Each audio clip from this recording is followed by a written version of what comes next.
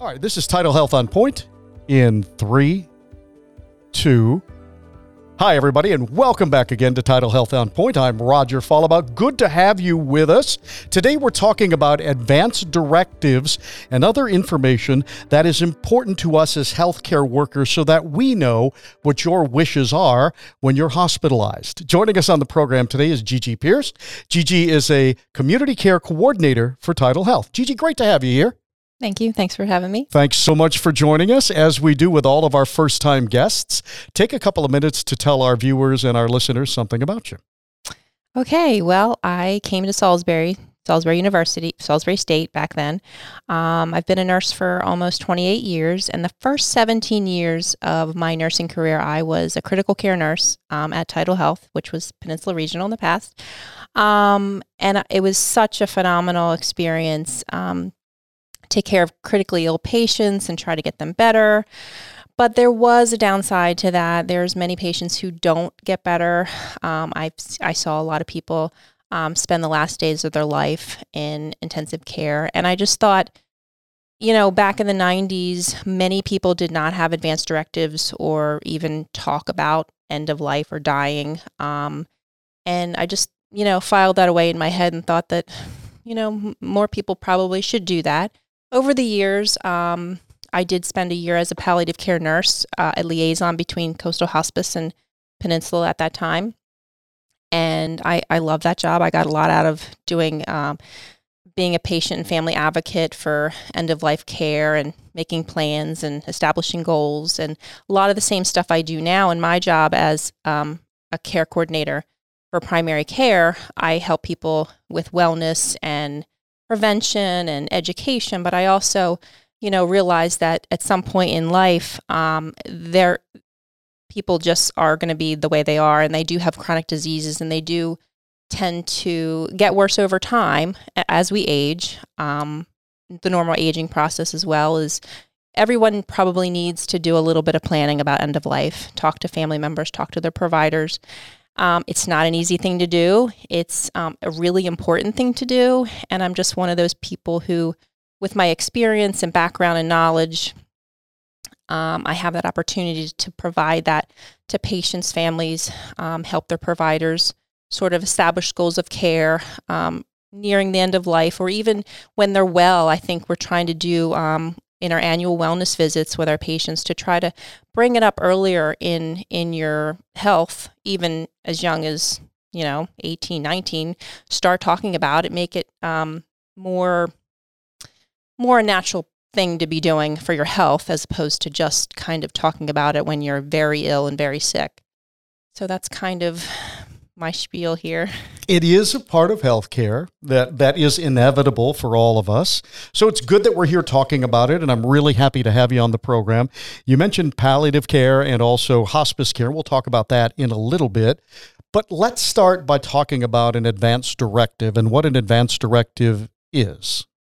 Okay, so an advanced directive is, it's also called a living will, a durable medical power of attorney, a medical power of attorney. There's probably a couple other names that I'm not remembering right now, but it's all the same thing as far as it's a legal document signed by witnesses. Sometimes it's notarized in certain states, Maryland, Virginia, and Pennsylvania. I think you do not have to get them notarized, but they're documents that state what your wishes are if you are in a persistent vegetative state, an end-stage condition, terminal condition, and some other condition. Basically, you're at the end of life, and there's probably no good, reasonable efforts to think that you're going to get better. Would you want to be kept alive on machines, feeding tubes, ventilators, basically heroic measures, or would you want to allow natural death? So, two-part question. Why is that important to me as a patient? And equally, why is that important to my loved ones? It's a very important thing to do. It's just like you plan for birthdays, anniversaries, weddings, births. You really want to plan for your end of life. And you want to take that burden off your loved ones. If you never have that conversation and your loved ones don't know what your wishes are, they don't know how to tell your doctors to take care of you as you would wish. They go into the default mode, which is do everything, keep someone alive on machines. And that's fine. If that was what your wishes are, we can absolutely do that. We do a great job of it. But some people probably wouldn't have wanted that. So it's always good to have conversations, especially when someone is declining in health. Things change, wishes change, your goals change, goals of care change. Sure. And I can understand and appreciate the burden on families too. Son 1, son 2, daughter 1, daughter 2 may look at it completely differently when it's mom or dad and the time comes. So important to have that taken care of. And you mentioned there is really nothing wrong with starting this process early in life. You mentioned even around 18 years of age. So it's not necessarily something I have to do just because I'm coming to the hospital for care, right? I can do this anytime. Correct. And what I found out through the years of being a nurse was that a lot of people did this planning as they did their wills with a lawyer. So that kind of tells me that, more wealthier people had access to do this planning. But really everyone has access to be able to fill out this plan for free. You download it over on the internet, or you get it from your provider's office, or you get it from TidalHealth. And there's different forms. You can pick one that is illegal from Maryland State or Delaware State or whatever state you're in. And there's also forms that either your lawyer would have, or there's also one called the 5 Wishes, which is simpler wording. So it just depends on what document you're comfortable with, what state you're in, what you want to use. The main thing is to have conversations and to really make your wishes known, whether in writing or verbally. It's all very important. Similar but not exactly the same. What is a MOLST form? So a MOLST form. A MOLST is a medical order for life-sustaining treatments. And not everyone has a MOLST form. We have them. There's a default mode. If someone comes to the hospital, they're automatically called a full code. A MOLST form would limit some of the life-sustaining treatments, and it's a doctor's order. It's not necessarily a legal document, but it's a doctor has to physically write the order, hopefully with having conversations with you regarding what your wishes are. And you choose whether or not you want either chest compressions if your heart would stop, a breathing tube or ventilator. You can choose whether or not to have dialysis, blood transfusions, transfer to higher level of care, like transfer to University of Maryland or Johns Hopkins, if they wanted to have some, more experts take a look at them or treat them at a higher level of care than we can here. Not everybody wants to leave here. Not everybody wants to leave their community. So they would decide that on this paper. You also decide if you want feeding tubes. You can put time limits on things. So the MOLST is a very important document, mostly for people who are elderly, frail, have an end-stage condition. They're the people who really need to know what a MOLST is. We used to call it a DNR form, or a do not resuscitate form. And there's also other states call it allow natural death form. Like I said, every state has a different form, different name, but it's all basically the same information. It's what your wishes are. Gigi, you've been around this a long time. You mentioned that at the beginning of the program. The reality is none of us get out of this alive, and it's a very hard discussion sometimes. It's very hard for us to face the fact that, we're human and our life is going to end at some point. But this is a discussion that we all should have. I mean, we take control of everything else in our lives right now. Why shouldn't we be in control of our decisions at the end of our life? Yeah, and having control is very important to most people. And as we age and get more frail and sick, we lose a lot of control in life.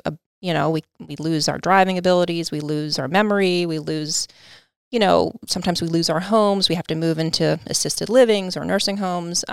Having control over how things are going to be at the end of our life is, it's really important, and it's also helpful. It's less burdensome for the family members if they're like, yeah, this is what mom and dad would want. We're gonna do what they want. We talked about the importance of it, where you can find an advance directive, a MOLST form through your family provider or through your provider.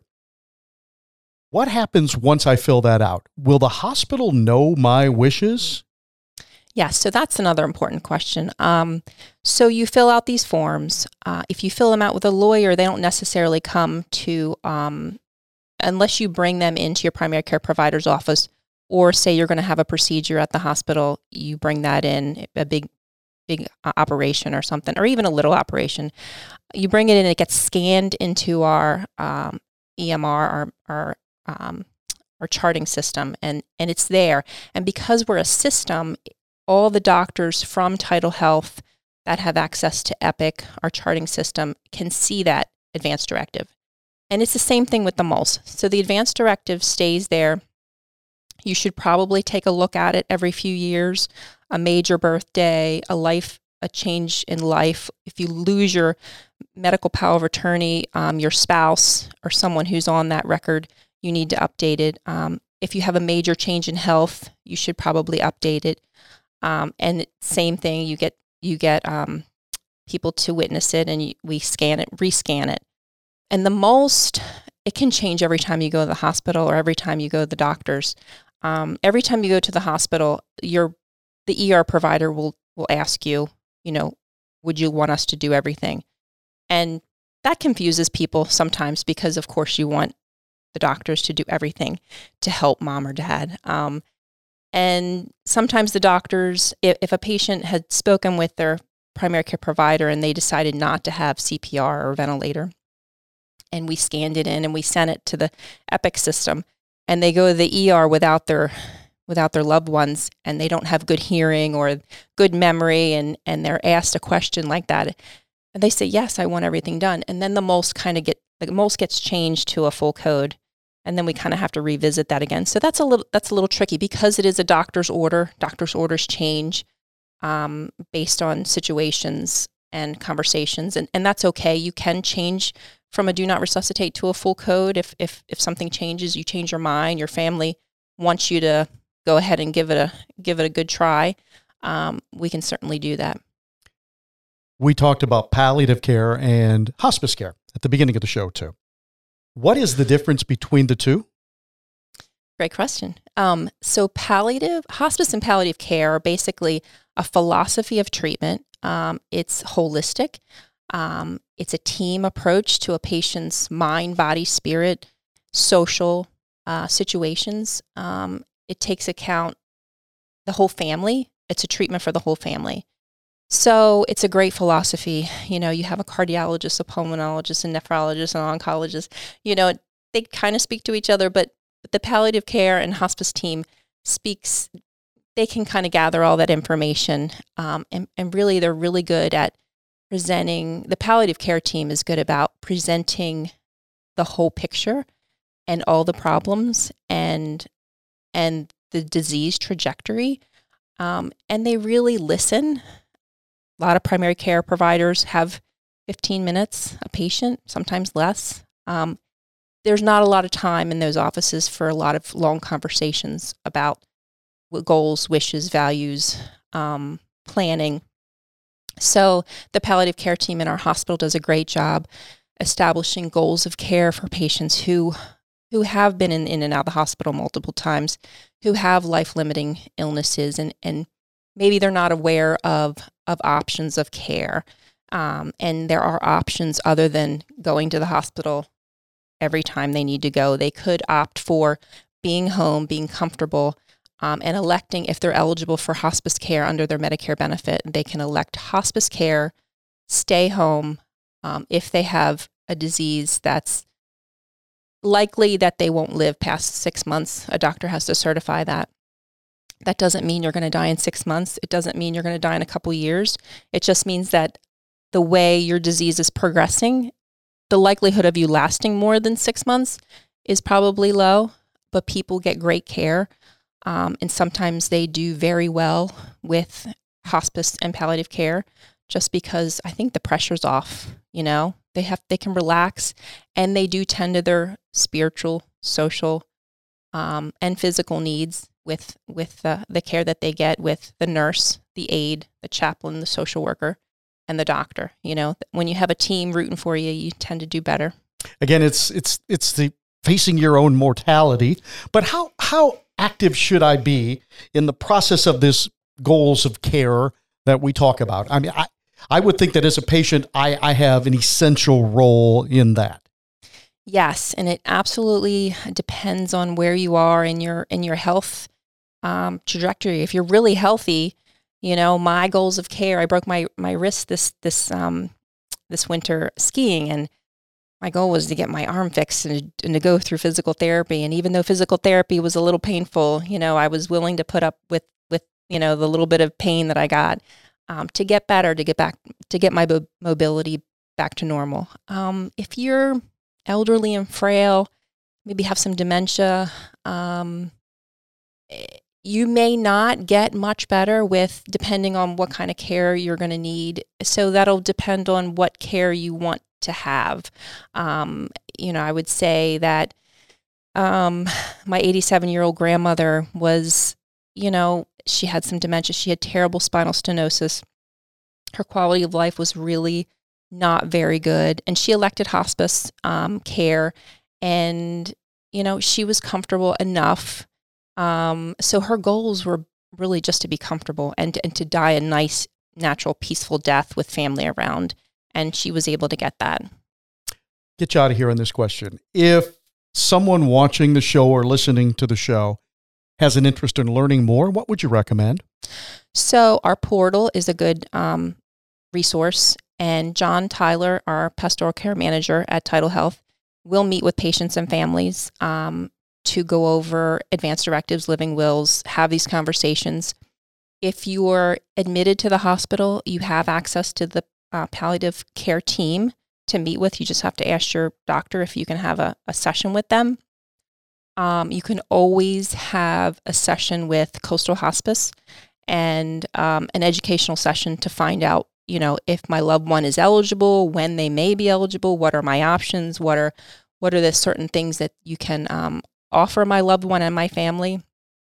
I do a webinar once a month on Tuesdays at 1:00 to go over advanced directives, living wills, MOLS, try to answer some questions.